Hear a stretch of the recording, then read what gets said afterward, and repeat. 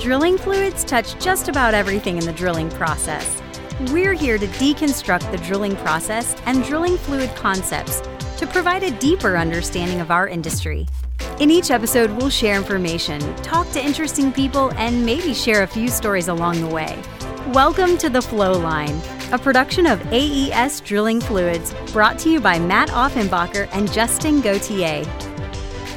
So Justin, I know we call our podcast The Flow Line, and I was thinking that we're far enough down this road that we probably ought to actually tell people what a flow line is. What do you think? Yeah, I agree. I mean, we can throw out terms all day long, but in case people have an idea of it, what it is and kind of how it all ties together, I think we're kind of shooting in the dark. So yeah, let's go ahead. I mean, why don't we start, on where the mud actually kind of starts in the whole circulating system and kind of where it ends up to give people an idea, where the mud basically flows. Okay, let's start a journey of drilling fluid down a well and back up. Let's do it. So we've got these, we call them pits. They're big metal tanks, and they contain the drilling fluid. And from there, you have to pump it down hole. So the pit that the pumps actually draw from is referred to as the suction pit. So the pumps draw that in, and you begin pumping that away. And that makes sense. And for those of you who aren't familiar with drilling rigs, there are multiple pits, and you can use those pits to mix drilling fluids. For certain things, you can isolate volume. But essentially, you have anywhere from 2 to 450, 500 barrels on surface at any given time. And how the mud actually gets into those pits is typically it's hauled out from water sources, or in some cases, if you're drilling with oil-based mud, it'll come from a drilling fluids mud plant. So essentially, the volume and the liquid comes and gets pumped into the pits, which is kind of where it all starts. And we'll qualify, we're talking about a typical land rig here, right, Justin? Exactly, yeah. We're not talking offshore. That's a whole different animal, and we'll get into that in another episode. But for land rigs, that's exactly where it starts. From basically inside a truck, gets pumped into the pits, and from there, there's a number of pumps and stuff like that. Basically, we start pulling mud out of the suction pit through the pumps. The pumps actually transfer the fluid via some lines up to what we call the standpipe, which is at the top of the rig, and then down the drill pipe and into the well. And bear in mind, you're dealing with a fair amount of pressure here. So some of these mud pumps, some of them are rated to 7,500 PSI and even higher than that. So this fluid's pumped at a pretty healthy pressure as it's going down hole. So Matt, when you're talking about the pumps, I mean, what kind of pumps are we talking about here? So these are pretty big pumps when you think about it. They're typically the size of a car. You usually have 3 of them. And normally you might have 2 operating and 1 that you can service and alternate between. Now, granted, these things can scale up even more. The pumps we use are typically called triplex pumps. They have 3 kind of cylinders that actually push the fluid. And there are actually centrifugal pumps that pump the fluid into those cylinders to keep them what's called charged. So that's how you generate all that horsepower. And so up the standpipe we go from the pumps and down the drill pipe, which the pipe itself is thick steel, and typically you screw those pieces together the deeper you drill. But the inside of that is hollow. So essentially, you're going from the pump up the standpipe, down the hollow pipe, down through what we call the drill bit. And on the end of the bit, it's not like a typical drill bit like you'd use on a power tool. It's essentially it's about a foot long. There's different styles, but essentially the fluid goes into the bit and out through nozzles, which generates horsepower at the bit.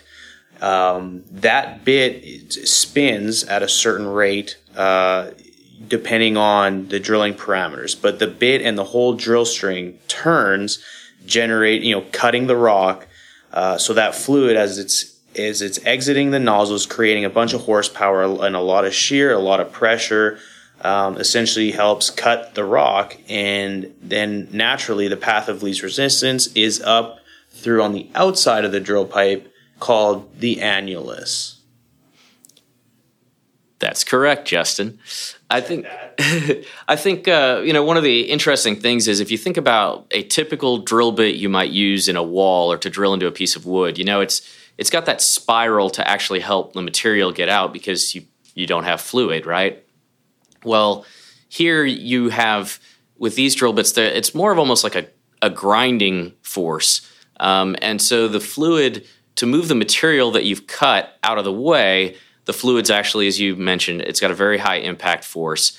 And it's actually carrying the ground up material out of the way and up into that annulus, as opposed to continually reprocessing material until it gets smaller and smaller, which would actually slow down your drilling rate. So the fluid moves up into the annulus, which is basically the hole that I've drilled. It's the outside of your drill pipe.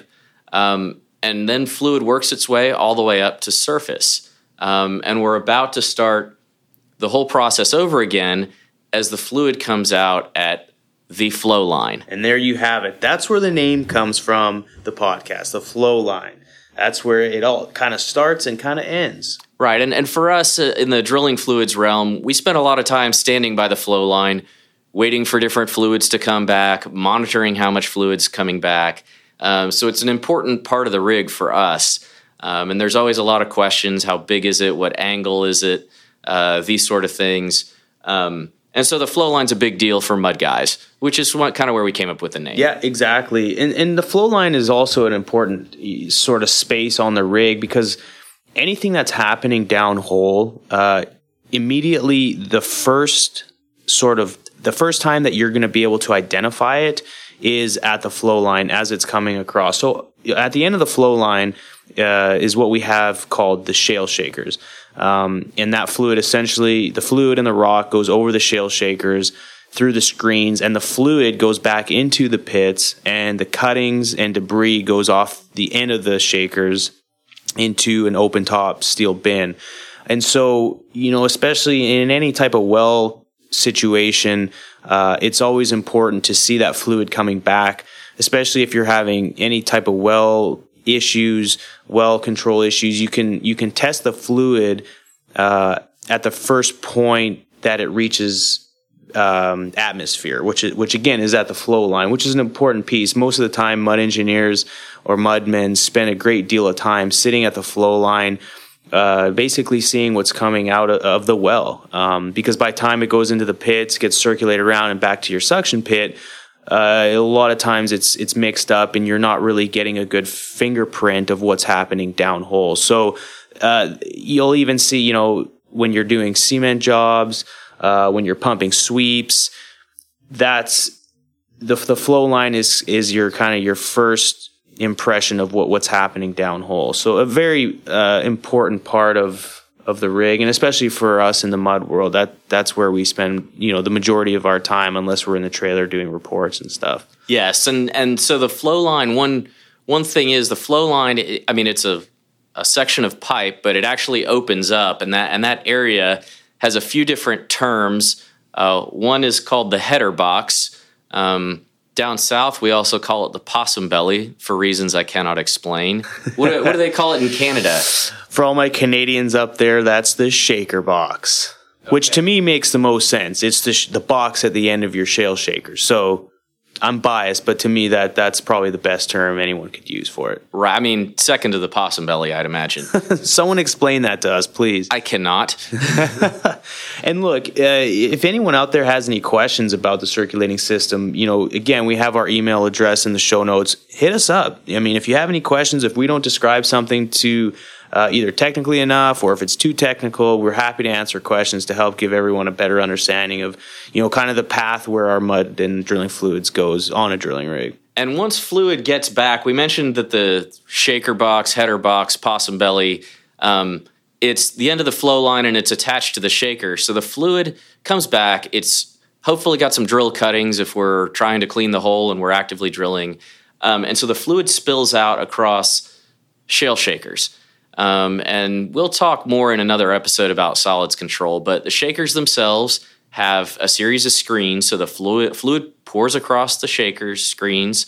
The shakers are shaking to actually vibrate and try and shake loose some more fluid from the cuttings. The cuttings go off into a bin for disposal, and the rest of the fluid falls that went through the screens, ends up in your pit system. And the first pit underneath the shakers is normally the sand traps. And so it's designed to aid in kind of settling fine materials that may have passed through the screens. And then the fluid continues to work its way back, maybe through an intermediate pit, back over to the suction pit for another trip down hole.